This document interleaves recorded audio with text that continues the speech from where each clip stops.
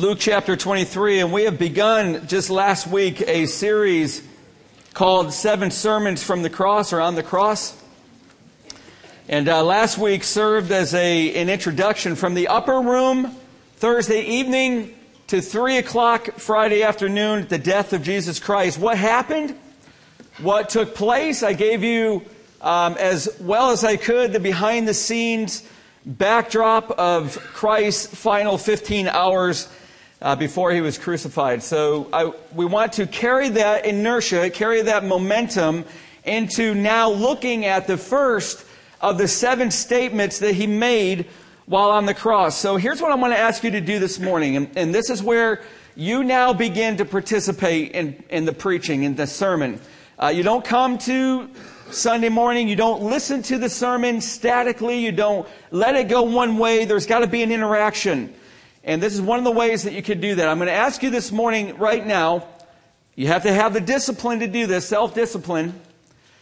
When I ask you this question, whose face comes to your mind? And I want you to hold that face in your mind throughout this sermon. Is there anyone in your life who has hurt you and offended you so deeply that you have still not been able to let go?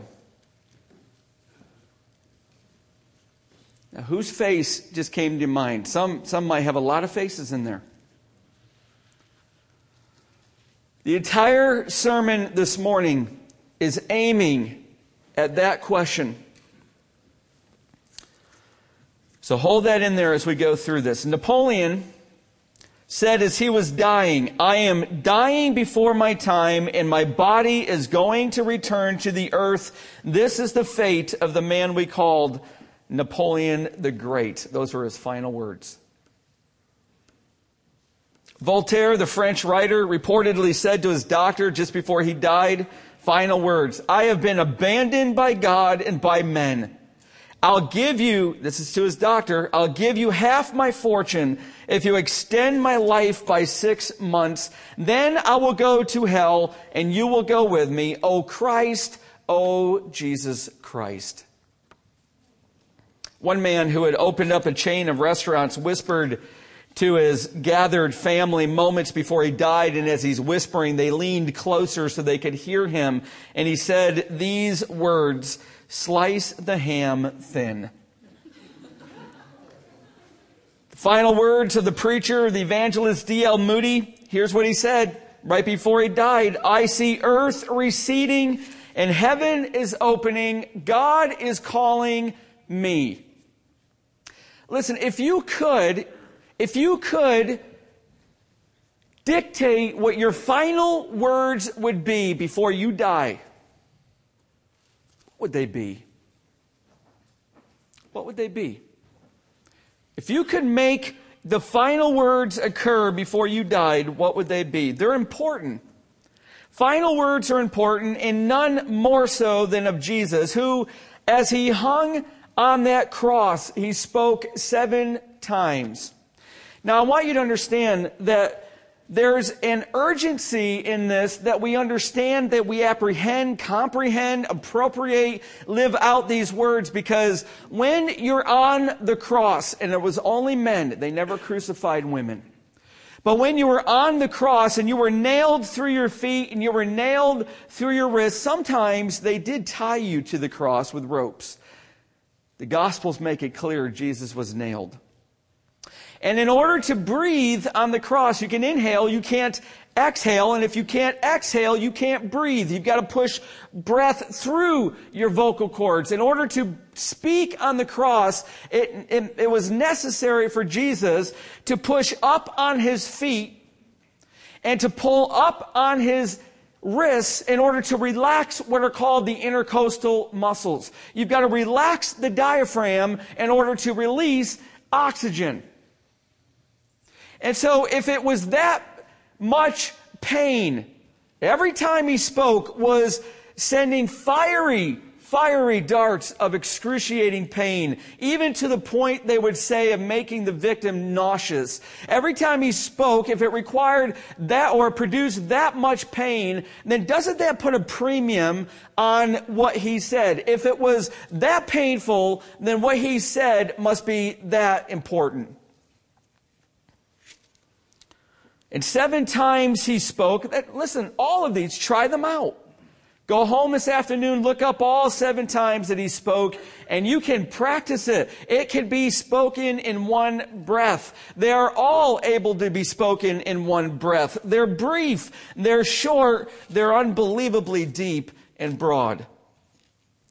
And every statement that he made, friends, is a sermon. It explodes with power and hope. And the first one that we're looking at this morning explodes with mercy. Not long before she died, in 1988, one very, very famous, best-known atheist writers in our country said on television these words: "What I envy most about you Christians is your forgiveness. I have nobody to forgive me."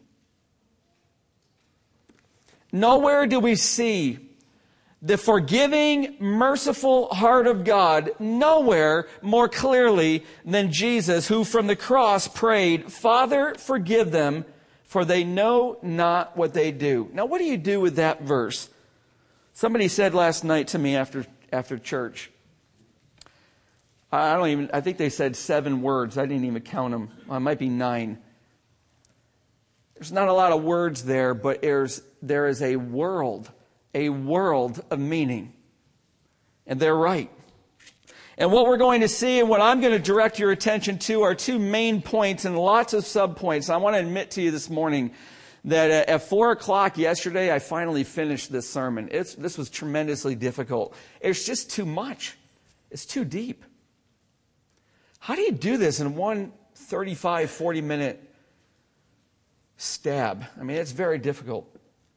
And I have to admit, I really did not I don't think I did justice to it. So that's my invitation to you. Go further than I could take you. Go further into the heart of this prayer. But at least let me give you 2 things I learned this week when I was studying. Number 1, in this prayer, we see the heart of God. In this prayer, we see the heart of God. You won't see the heart of God more clearly than on the crucifixion, and you won't hear it on the crucifixion, I don't think, more clearly than in this prayer. It's the heart of God. Father, forgive them, for they know not what they do. Do you ever wonder, friends, have you ever wondered, am I beyond God's mercy? Some of you struggle with addiction. Well, let me put it this way. Every one of us struggle with addiction. You just might not recognize it.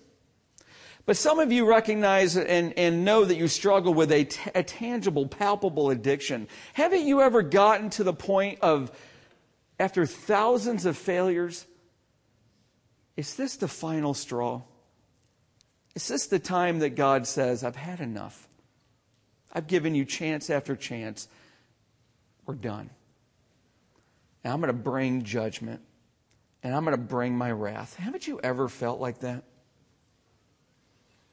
The very first statement of Jesus on the cross, friends, it shows the merciful, loving heart of God. Because here's what's happening, and here's what happens in us when it does this. Let's think in your mind of a tube of toothpaste. Okay, you've got in your mind, you're holding a tube of toothpaste, the kind where the cap can spin off. By the way, when I was a college dorm student, and I had roommates, this is good for you to know, I learned that a great trick to play is to take your roommate's toothpaste and take raisins and with a toothpick stuff them down in the toothpaste. And when they go to brush your teeth, out plops this little edible piece of fruit that they don't know what it is. I don't know why I'm telling you that. I think it's from the Lord. Actually, I'm pretty sure that one's not. But take that tube of toothpaste in your mind, okay? And I want you to squeeze it in your mind and watch what's in that tube explode. That's what suffering does to our hearts. Listen, it's the proverbial hit your thumb with the hammer and watch what comes out of your mouth. Except suffering, especially prolonged and intense suffering, it squeezes your heart, and what comes out of your mouth, the words, what the emotions that come pouring out of your life, the choices that you begin to make, those are what were in your heart all along. The suffering has squeezed it like a vice so that it comes out. Well, suffering is squeezing the heart of Jesus. And what's coming out of Jesus is not what normally comes out of a crucified victim. Because what normally comes out of a crucified victim are curses and profanity and threats of vengeance beyond the grave, especially to the Roman soldiers who are doing and inflicting this pain. What comes out of Jesus when his heart is squeezed is mercy. In fact, the Greek text, the Greek language has tenses. And the tense behind Father, forgive them is a tense that indicates Jesus is repeating these words. This isn't once and done, once and spoken and done. This is Jesus over and over again saying, Father, forgive them. Father, forgive them. Father, forgive them. Every spike of agony that's coursing through his body is met with the mercy of God flowing out of his heart. That's God's mercy for you. The Son bled mercy, and he went to the Father to ask that forgiveness would be given. His prayer goes up, but his concern goes down to the very ones below him who are responsible for his suffering. He prays, Father, forgive them. But who is them? Well, let's just take a stab at answering that because, by the way, this is so controversial. Let's at least start literally who them was, and then we'll get to metaphorically. In one sense, the them are the four groups that are standing below him. You've got, first of all, obviously, the soldiers. Certainly, them includes the soldiers, the ones who have wielded the hammer, the ones that have taken ropes and sticks and vertically brought the stipes of that cross so that it would thud down into the rock, often dislocating the shoulders. Certainly, the soldiers are included in this prayer. The ones who attached that little angled seat that I didn't tell you about last week. It's a little angled seat, not perpendicular. You can't rest your weight on it. You can only lean on it. And before you think that that's Roman people giving a little mercy on the cross, you got to know that's not mercy. They wanted to prolong suffering. They didn't want you to die too quickly. This is all about suffering to the full extent possible. So certainly the soldiers are included in them. The soldiers who always stripped their victims naked in order to humiliate them on the cross. And there's four soldiers, the text says. And guess what they're doing down below Jesus? Now here's the imagery. Jesus is on the cross. He's nailed. He's gasping in little small gulps of air. That's what you do when you're being crucified. And he's speaking over and over, Father, forgive them. Here's the soldiers, all four of them, a centurion and three others. They're formed the death squad, and they're assigned to each victim. They're taking dice, and they overturned a Roman soldier's helmet and threw the dice in it, bartering away his clothing. See, his clothing was valuable. Jesus was, by the way, supported by women, Luke 8, from Herod's palace. Ladies, you have a role. Man, you have such a role. How did Jesus fund his ministry? Luke 8 says they were women in Herod's palace. In the den of the lion of iniquity, here's these women that knew Jesus was the Messiah, and they bankrolled his ministry. He had an undergarment. He had a tunic that was one seamless piece of cloth. That's valuable. And so the soldiers have taken his clothes off of him. They have stripped him naked, and they're bartering away, gambling away his clothes while he's dying and praying for them. You know, Corrie ten Boom, in her book, The Hiding Place, wrote that Fridays Fridays in the Nazi death camps was each Friday, they were the day for the weekly medical inspection. And all the women, listen, I'm going to be a little bit evocative here because you've got to get her point. All the women had to stand straight, hands by their side, and march slowly past the grinning guards wearing not even a stitch of clothes. Every Friday, they had to undergo that humiliation. And she couldn't understand, Corrie couldn't, what satisfaction those men could get looking at these stick-thin, swollen-bellied women who aren't wearing any clothes. But suddenly, as she stood behind her sister Betsy, who was ahead of her in line, the memory of Jesus Christ naked up on the cross leapt into her mind, and she whispered forward towards Betsy and says, "Betsy, they took his clothes too." And ahead of her, she heard a little gasp, and Betsy responded, "Oh, Corrie, and I never even thanked him." Listen, you might have thanked Jesus for taking your nails. You might have thanked Jesus for the sins that his Father poured on him, your sins. But have you ever thanked Jesus that he took your humiliation and your shame? So you've got the soldiers that are standing down there, and we're just looking at 4 literal groups that were there. We've got the religious rulers. You know what the text says? It says that they stood there. In the Greek, it says their thumb was pushing up their nose. Remember, we have that saying, you thumbed your nose at somebody?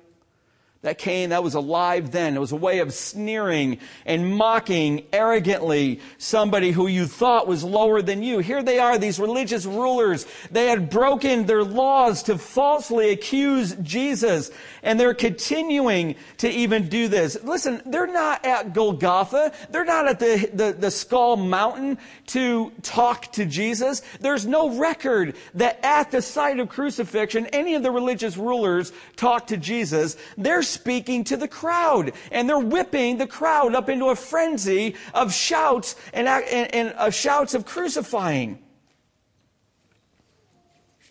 And then we've got a third group, that's the crowd, and they're passing by Jesus like he's an exhibit in a museum. These are the same ones that just a few days before, many of them were shouting to coronate him king.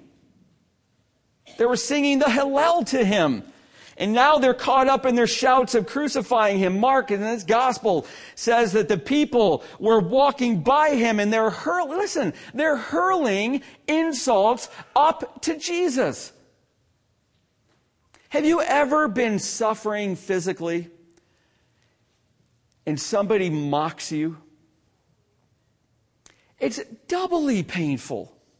And yet the response was the squeezing of the God-Son's heart, and out of his mouth comes mercy. "Father, forgive them, for they know not what they do."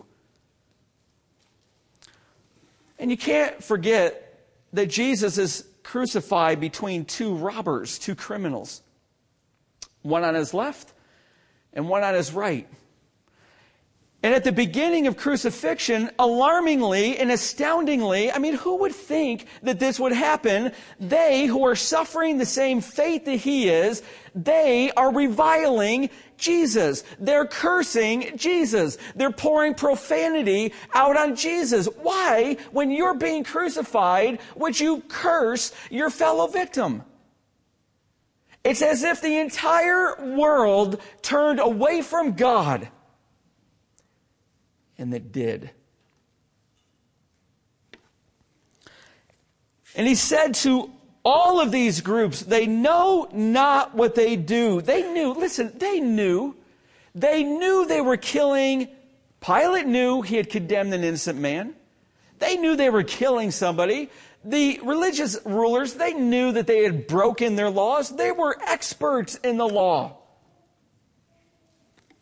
It's not that they didn't know that they were killing Jesus. That's not what he means, know not what they do. They didn't know the extent of what they were doing. This is what Paul says in 1 Corinthians. None of the rulers of this age understood this. For if they had, they would not have crucified the Lord of glory. Their minds were darkened. They did not know with clarity. Now let me ask you a question. Do you really think that you ever know the full extent of your sin?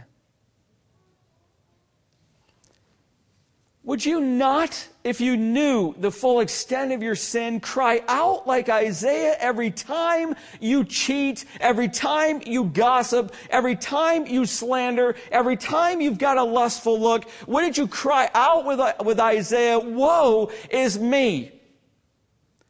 We rarely do that.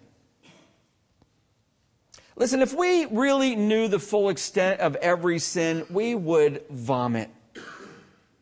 It would make us sick. You know, we try to do this in parenting. Sometimes we're successful, sometimes we're not. We take our children, and when they sin against each other, we bring them together, and we try to get them beyond an apology. An apology, friends, doesn't cut it when it's sin involved. We try to help them understand what you just did to your sister, what you just did to your brother, what you just did to us, your parents. You put Jesus on the cross. And he's crying out from the cross, kids, Father, forgive them. They don't know. They don't realize the extent of what they're doing.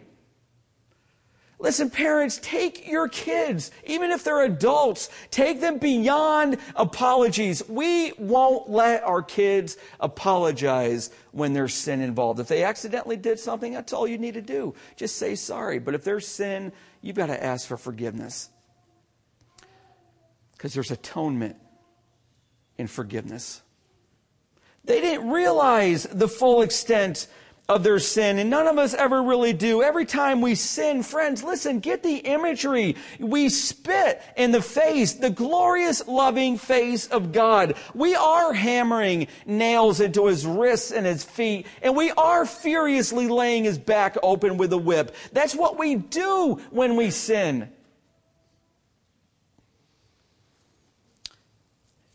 And it leads us to another group that I think is included, now a metaphorical group, in the prayer of them. And it's us. Friends, we're in this prayer. He's praying for us. Listen, just the night before in John chapter 17, Jesus says to his Father, I'm praying, Father, for my 11 disciples that you've given me. But listen, here's what he says, but also for those who will believe in me through the word. That's you if you've put your faith in Jesus, and that's me. In the upper room, he prayed for us. On the cross, he died for us. And he's still praying for us. Every person who has or will turn to Christ and receive forgiveness was prayed for on that cross. Listen, I don't know what each of your lives have been like. I know a lot of your stories. I got to tell you, as your pastor, I really believe this. I don't think you could ever tell me anything. I don't care what you've ever done. You couldn't tell me anything that would make me love you less. I think I've heard almost, not everything, but almost all of it. And when people sit in my office and they're confessing to me what they have done and asking me to help walk them into the mercy of God, God forgives, I don't. But I can walk people into that mercy. And when they're telling me what they have done, I got to tell you, there's not ever an exception that my heart does not go out to them in loving compassion. I know what it's like to sin. I know what it's like to be caught up in sin. We don't tell people very often the full extent of our hearts. And I don't know, maybe some of you are or have been drug dealers. Maybe you are still, some of you, I know we've got some people in our church still addicted to drugs. You might be an adulterer. You may have had an abortion. You might have gotten in a fight with somebody and killed them, and nobody knows these things other than God. You might be at that point, but I got to tell you, If God offered forgiveness to the people who were beating and spitting on and crucifying His Son, why would He not give that to you? There's no way you could be beyond His mercy. Father, forgive them. They know not what they do, but we really don't know what the word forgive really means. So I want to take you in a deep dive of the word forgive. What's it mean to forgive? Can I tell you this? I believe it's the most incredible word in the entire Bible. I do think it's one of the least understood. It's the Greek word aphiemi, if you want to know what the Greek word is. It has a prefix and a root word. And here's what the prefix means. Apo means separation. And it has a root word that means to put into motion. So you take these two concepts, to separate from and to put into motion. Actually, it's the other way. You separate from something and then you put it into motion. It means to put into motion and send away, to hurl away from yourself. In short, it means to let go of something. But when we think, listen, climb into this, when we think of forgiveness, usually what we're kind of talking about is this, that we take those feelings of animosity that we had and we change it to a renewed friendliness and affection. Oh, I forgive you. I'm not mad at you anymore, and I love you again. Well, that's kind of how we speak of the word forgiveness, but that's not how God speaks of the word forgiveness. It's totally different. It's the same word. Let me give you a little bit of usage in practical living where this word came out of. You remember when Peter, James, and John and Andrew were called by Jesus to come follow Him? The text says they let go, they dropped their nets immediately and followed Him. That word dropped, that phrase let go, is the exact same word forgive. Greek teachers, when they wanted to leave a discussion and go on to a new topic, would use this word. It's time to separate and go into motion to another topic. Bankers who canceled a debt and prisoners who released a prisoner all used this exact same word. In the Old Testament, remember they had the Old Testament where the high priest with a scapegoat would take the sins of Israel and he would symbolically transfer all of the nation's sins by putting his hands on the head of that goat, and then they would let that goat free, drive it into the wilderness, never to come back again. It was meant to separate the goat carrying the sins of Israel, separate that goat from Israel, and set it into motion, never to return again. Now you're starting to understand the power of Jesus' prayer. Father, separate them from the charges of sin and set them into motion, those charges into motion, so that they'll never come back to their account again. And through the shedding of His own blood, Jesus Christ actually took the sins of the world upon His own head, as it were, and carried them an infinite distance away where they could never, ever return. Friends, listen, when a sinner puts his or her trust in Jesus, that payment that Jesus made from the cross is applied to that person, and his sin is put away from him, never, ever can be charged to him again. In short, it means that the charges of wrongdoing, God has let them go because of the death of Jesus. He's dismissed and abandoned them. Jesus is asking His Father that when they come to me in faith, when they put their trust in me, Father, carry away their charges, carry away their guilt, and don't ever let it come back to them again. That's what He's praying for the ones who are killing Him. But how does it happen? How does God do this? God just cannot indiscriminately drop the charges that sin has incurred. Friends, listen, God is holy. Sin is heinous. It has ripped the very fabric of the creation into a distortion of its former beauty. God would not be just if He just dropped indiscriminately guilt and sin. Listen, that does make sense, I guarantee it, when I tell you this example. You go to court as a witness against someone who is standing there accused of killing your loved one. And you have nervously anticipated this day with fights between mercy and vengeance, and you walk into that court, and all of a sudden the judge says to everybody, listen, my 8-year-old is pitching today in the Little League game. It's the first time he's pitched, and I want to go to his game. So I'm going to drop these charges, and this person could be set free. He could go. How would you feel? If God just indiscriminately said, you know what, I'm not going to take into account your sins, but I will yours. Could that possibly be justice? God is a holy, just God. Listen, friends, you've got to know this, that God's wrath is going to fall. He's holy, He's just, He has to extend His wrath to sin, and it's either going to fall on the innocent head of Jesus, or it's going to fall on you and me. And Jesus is praying, Father, let your wrath fall on me, drop their charges, and let them go free, and don't ever apply it to their account again.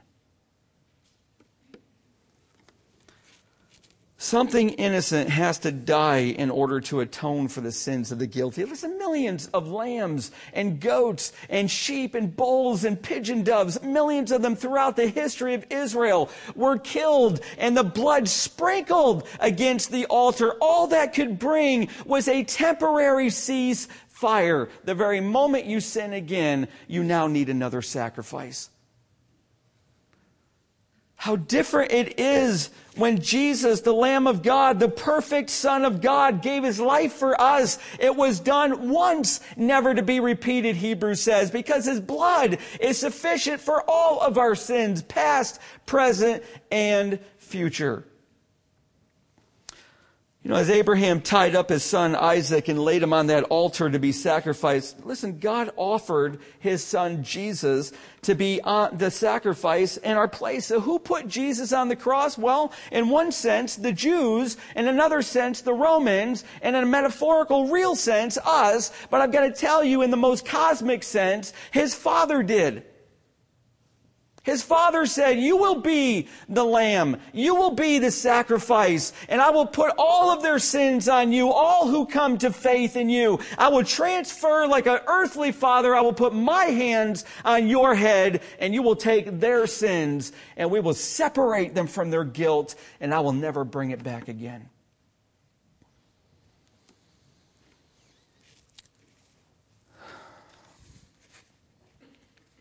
You know, the Greek language, I told you, has many tenses. The word forgive, the tense of the word forgive, means something that must be put into effect at that very moment.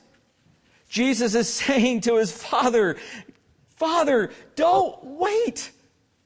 I know I'm not dead yet. The shedding of blood means death. I know I haven't died yet, but my blood is pouring and my blood is atoning. Don't wait. Start forgiving now. This is an urgency in Jesus. Drop their charges, Father. Throw their sin out of your court and make room for your kindness. Friends, the mercy of God is like a race car waiting for the light to turn green. It's like a track star waiting for the gun, a racehorse waiting for the gate to drop. Jesus can't wait to forgive.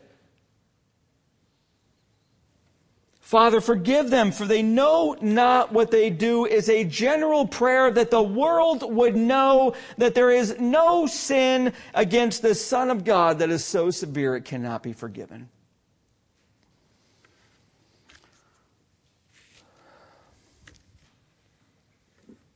Did it work?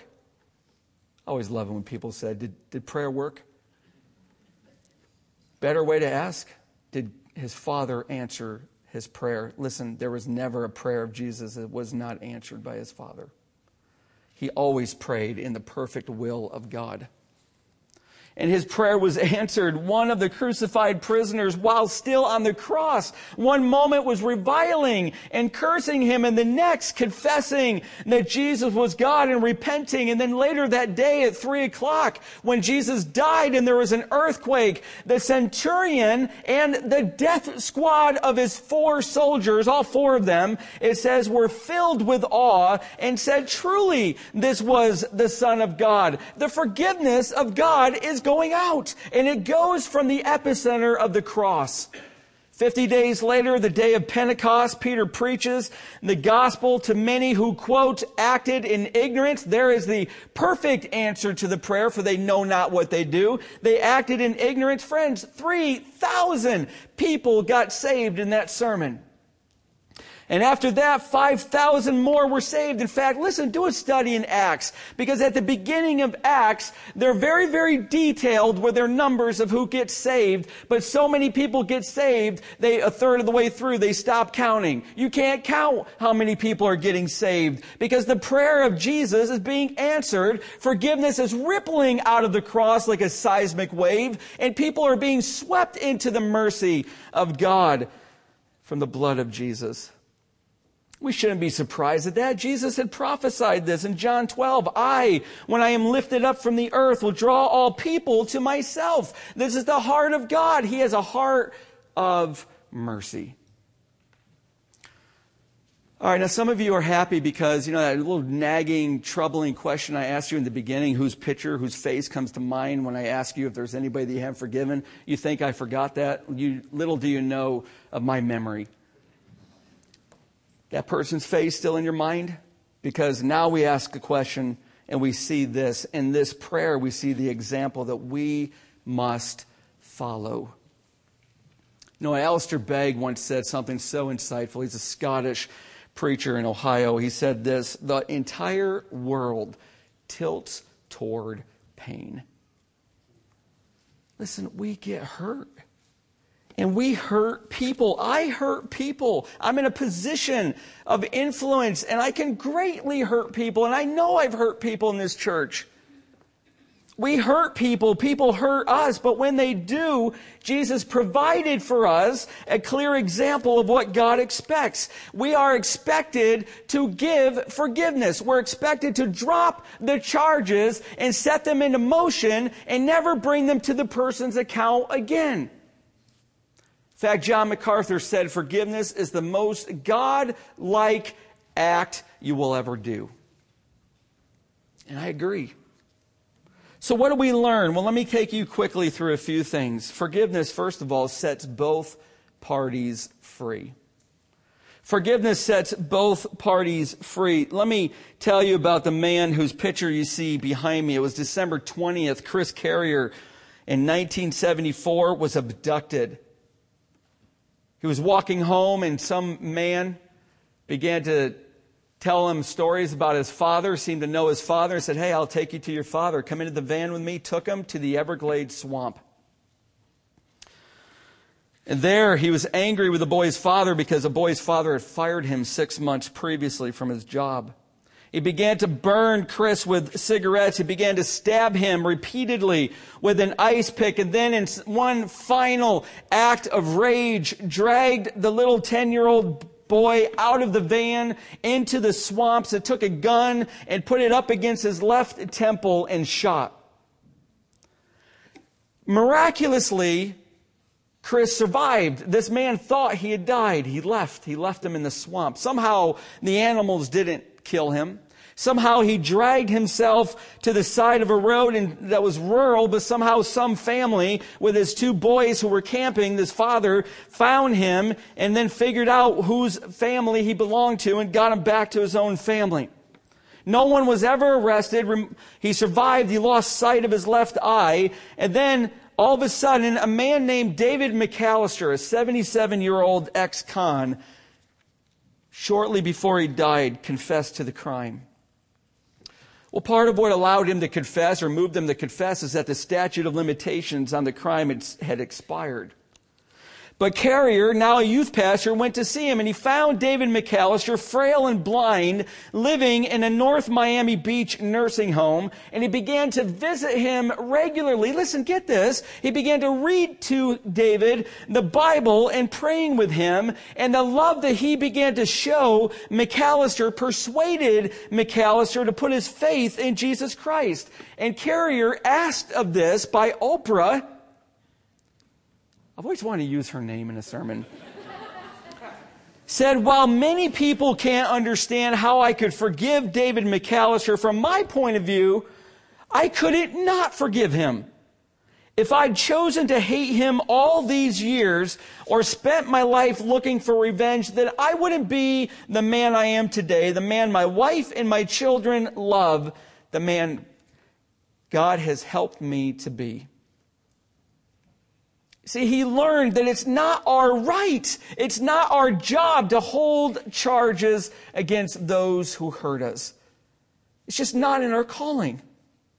And when we do, listen to this, when we do, it eats away in us, which is why unforgiveness has been called the cancer of the soul.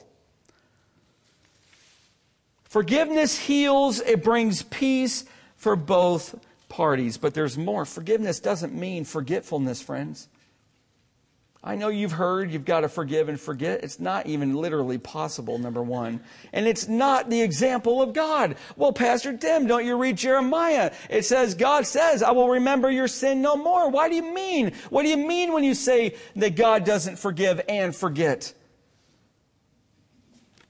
Listen, God doesn't mark the grave where he buries our sin. He doesn't put a buoy in the ocean where he drops it and drowns it. And he doesn't go on a retrieval mission when we sin again. What it means is that he will not go get those charges and revisit them to our account. We're free from them. We are innocent of the charge. To forgive is to refuse to pick up again the charges that we dropped for someone's offense to us. And when that memory is so laced with pain and it comes back into our minds, it means that we're not going to allow bitterness and resentment to accompany it. We will not go back and revisit anger and bitterness. Friends, listen, we do this. Sometimes we bury the head of the hatchet, but we leave the handle showing where we can find it again. Somebody needs to come to us when we are and tell us the hatchet's showing. Forgiveness doesn't mean forgetfulness, and forgiveness sets both parties free, but there's more. Forgiving someone doesn't always immediately heal the hurt and the struggle. Remember Corrie ten Boom? She later wrote of her struggle to forgive someone who had deeply hurt her and wronged her. And she visited an older Lutheran pastor for help. She had 2 fitful weeks. Sometimes when we're not sleeping well, it's because we're not forgiving well. And so she goes to this pastor, and the pastor says to Corrie, listen, Corrie, look up at that bell tower. There's a bell with a rope dangling below. And when our church sexton lets go of that rope, it continues to go back and forth and dings and dongs until finally slowing to a stop. And he said to her, when you forgive, don't be surprised that it takes the bell a while to stop dinging. When we're tugging at the rope of our grievances for a long time, friends, don't be surprised if the old angry thoughts keep dinging and donging in your heart. Swallow it, submerge it, kill it in God's mercy. It will slow down to where it no longer rings. And finally, a forgiving spirit doesn't wait for the offender to apologize or admit wrong. And I am thinking some of you hate that. Because we like the power that goes with withholding forgiveness. You are almost in the most powerful position you will ever be in if you withhold forgiveness. But at the same time, you're as far from the heart of God as you will ever be. Because the heart of God rings with mercy, and He has shown that to you And if you're going to walk with Him, you've got to show that to others. Well, Pastor Tim, I don't think I agree with that. All I will do is enable them to do this again. Can I start you out on the cross and remind you that Jesus prayed to His Father to forgive them before even one person repented or apologized or asked for it?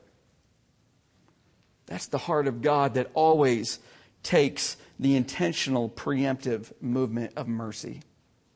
And the Christian has to have a forgiving spirit that prays for the one who has offended you and is ready to go into motion with forgiveness, ready to separate at the earliest sign of repentance, and even before then, ready to separate the charge of wrongdoing from them and send it away to never return. That's what a forgiving spirit does. It begins to pray, Lord, bring them to godly sorrow. Let me be part of what you do to bring them to godly sorrow. More people have been moved to repentance when the one that they've hurt has been moved to love. Did you hear that? You want to bring somebody to repentance? I'm guaranteeing you the fastest way to do it is show them the mercies of God and love them. They will either harden or repent. Either way, God's doing His work. A forgiving spirit refuses to hold on to bitterness. It's always ready to forgive. You know, in East Africa, as I close, in East Africa, one day Stan Mooneyham was walking along with a group. He was there on a mission trip. And he became aware as he walked through the jungle and he was walking on this path, all of a sudden, all around he and this group, this odor, this fragrance, this delightful smell was just coming up from everywhere around them. And he begins to look around. Where's the smell? Are there flowers on the trees or on the ground? I'm not seeing them. And finally he asks about it, and his friends tell him, Stan, look down at your feet. And he does. Down at his feet is a small little blue flower that grows along that path. And every time you step and you crush the tiny blossom, it releases its perfume into the air. And his friend said, you know what we call that plant? You know what we call that flower? And Stan says what? In East Africa, they call it the forgiveness flower. That's exactly what we see as Jesus is being crushed and humiliated on the cross. What comes from Him is a fragrance of mercy that has drawn millions of people to Him for salvation. When people crush you, do they smell that same fragrance? If they do, you will draw them to Jesus. Lord, thank you for Jesus. Thank you for what we're learning. Thank you for the challenge. Lord, the incredible depth of your mercy, the incredible scope of your forgiveness. Lord, thank you for showing us this so clearly in your prayer. Lord, I pray that we will grapple with this, that we will wrestle with this, that those whose minds had that picture of somebody come into their mind, a picture of someone whom they still had not yet forgiven. And the signs of that are bitterness and resentment and anger. Lord, I pray for those, Lord, that they will have the power to forgive and not wait. That they will bring to bear the fragrance of Christ, the mercy of God. Lord, let us live like this as the people of God. And when we have the handle of the hatchet sticking up above the ground, let us be brave enough to say to one another, your hatchet is showing. Lord, help us to be forgiving. We love you. We thank you for the example in our Lord. And it's in His name we pray. Amen.